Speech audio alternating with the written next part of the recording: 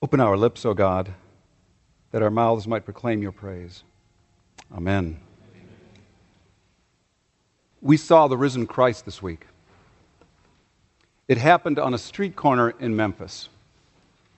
And no, it wasn't at the gates of Graceland. I know, what I like to call the gates of Graceland, or the American Wailing Wall. Stepping on some toes there, I know. Okay, pull back on the Elvis stuff, Todd.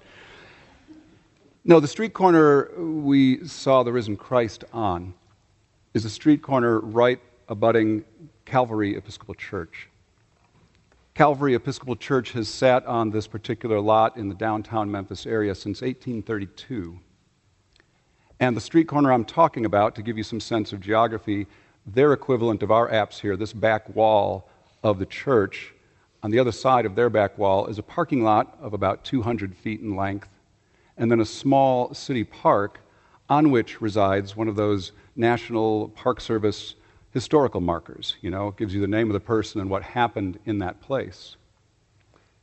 And the marker on that corner was a marker that was erected in 1955, a year after Brown versus Board of Education is decided by the Supreme Court, some suggesting the timing is not a coincidence.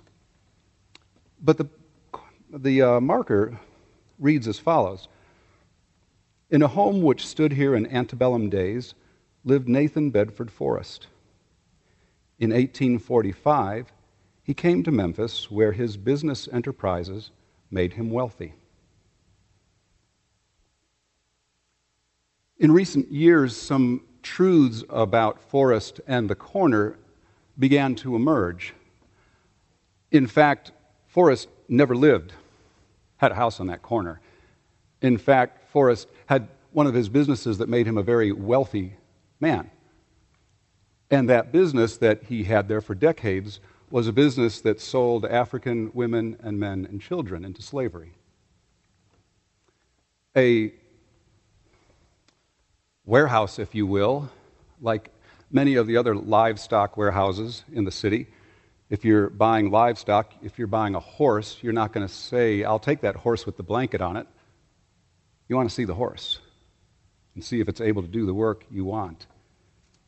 And so on that corner, for decades, Forrest operated his business while just a few hundred feet away, faithful Episcopalians like you and me gathered every Sunday to worship.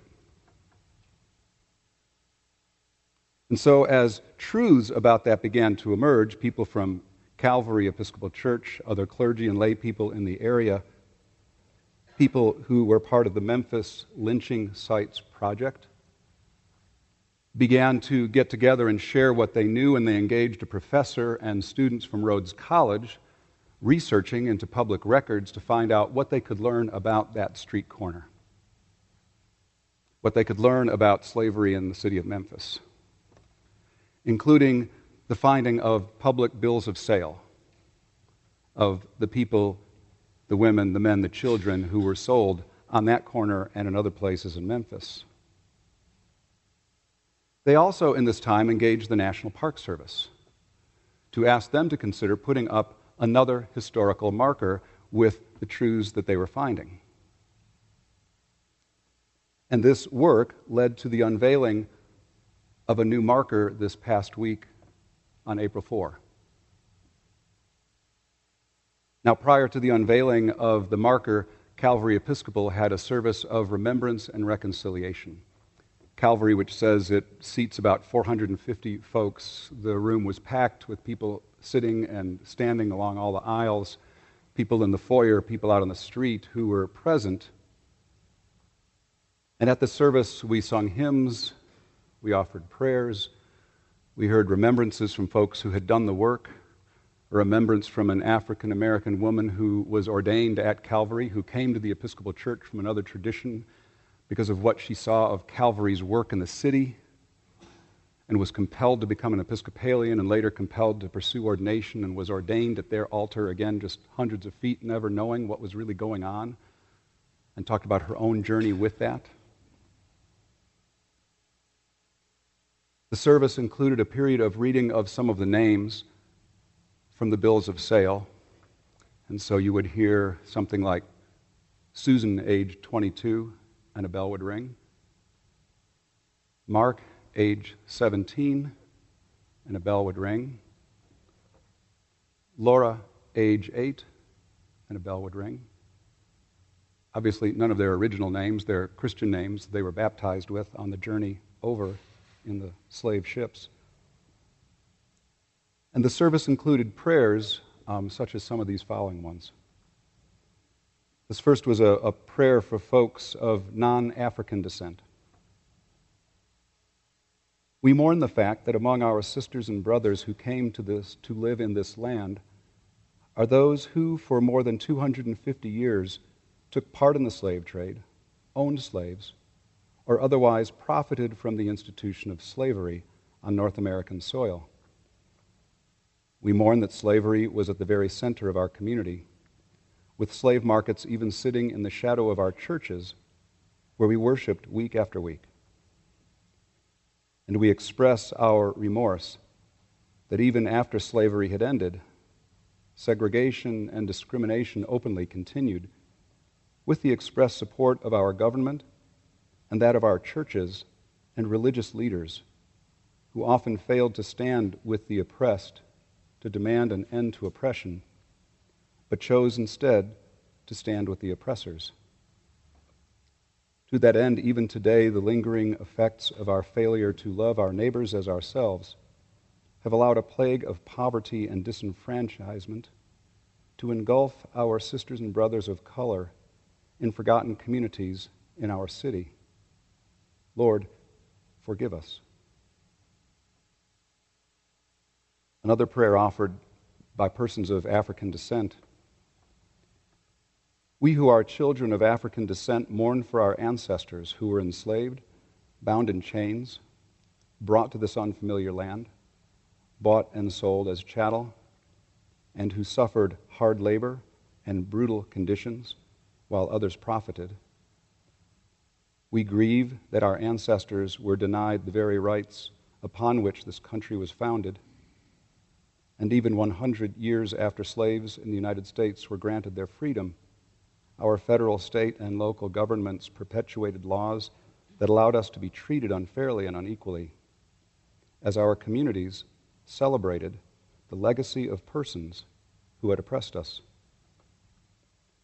We praise you, O God, for all the saints of all races and faiths who have walked before us and given their lives to secure our freedom, in marches and on buses, in courtrooms and at lunch counters, in schools and places of public accommodation, and on the backs of sanitation trucks.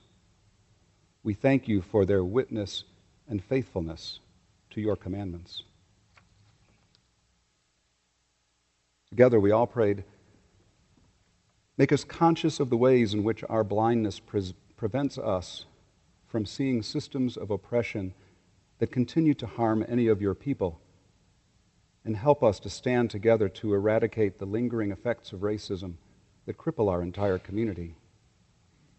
Reconcile us to you and to one another, that we may be refreshed and renewed for your work which lies ahead.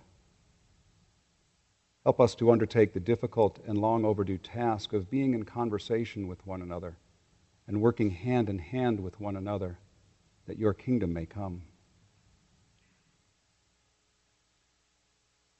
We weren't just there to remember, we were there being called to ask, how is it that today we are sitting in our church and perhaps oblivious or not seeing of things that are going on in our community today?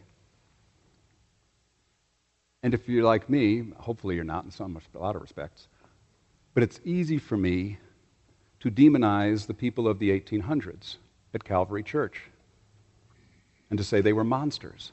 How could they come to this altar week after week knowing what was going on in that corner?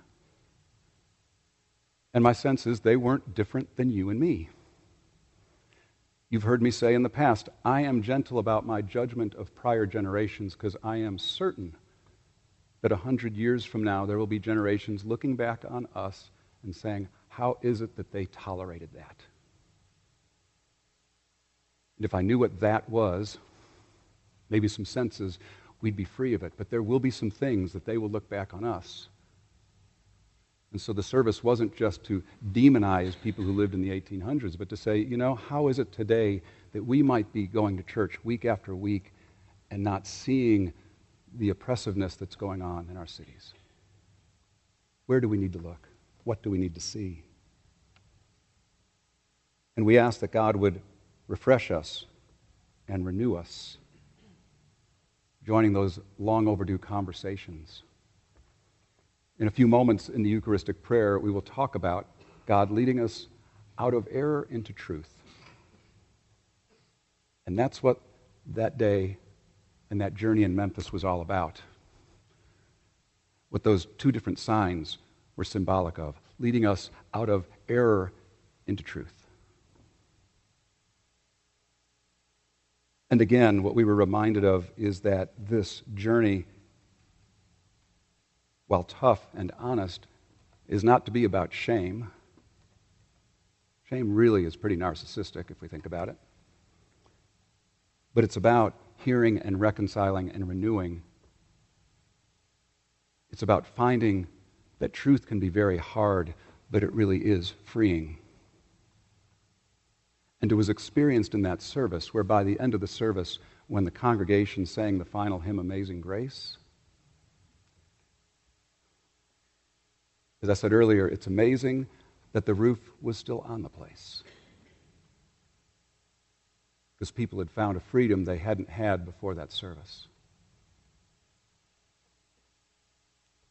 At the conclusion of the service, we processed from the church around and back over to the corner. Of course we processed. We're Episcopalians. We couldn't just walk there. Can't just walk.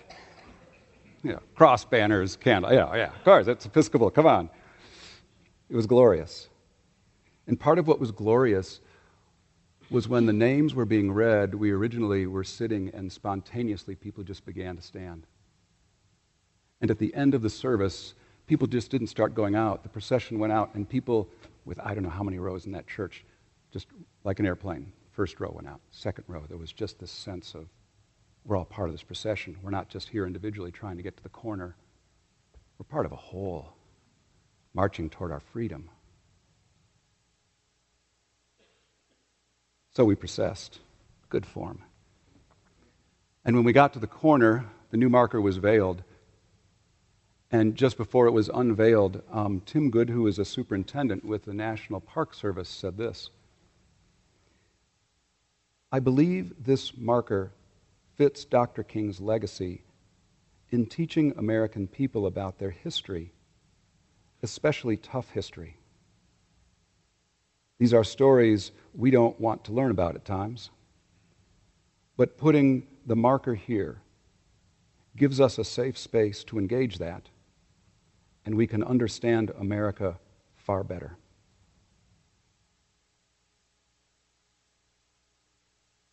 We saw the risen Christ revealed as they unveiled that marker.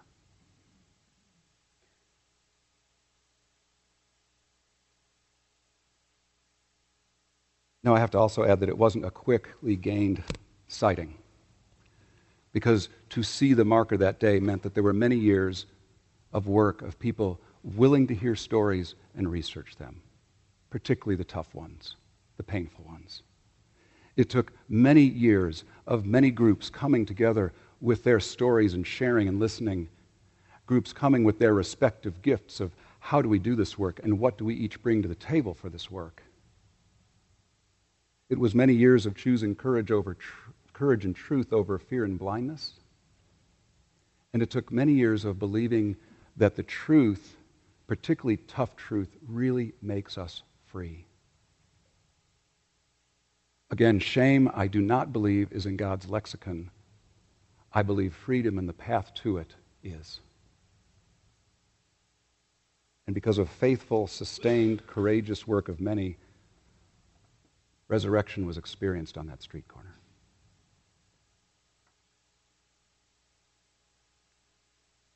Reflecting back on the street corner made me also think about the story of Thomas today. The story of doubting Thomas. And hopefully by now you've heard enough of the sermons about, was Thomas really a doubter? Let's just summarize it save you the next 15-minute sermon on that one and just say, we know from the Gospels of what we hear and what Thomas says, he's easily one of the most faithful followers of Jesus, period. Take the tombstone calling him Doubting Thomas away, bury it. Use it as a picnic table. I don't care. Just get out of here. Because I found myself with a different interpretation of the story as I was thinking about Memphis. Maybe what the evangelist was trying to tell us in the story of Thomas is that to experience the risen Christ, we have to do our own work. Other people can't do it for us. For Thomas, it wasn't just enough to hear the story. He had to go through feeling the pain and touching the wounds. He had to hear the stories and gather with the others in the community to keep walking and saying, is there some new life available here? And if we are to find our new life, it means we have to do the work as a community. We are the ones who have to do the tough work of touching the wounds and listening to the stories, of feeling our pain and seeing what's before us. But what the evangelist also holds before us is what we see in Thomas. His willingness to feel and touch the wounds leads him to the place of saying, I know right now I am touching the living God. We saw the risen Christ this week on a street corner in Memphis. Christ is alive.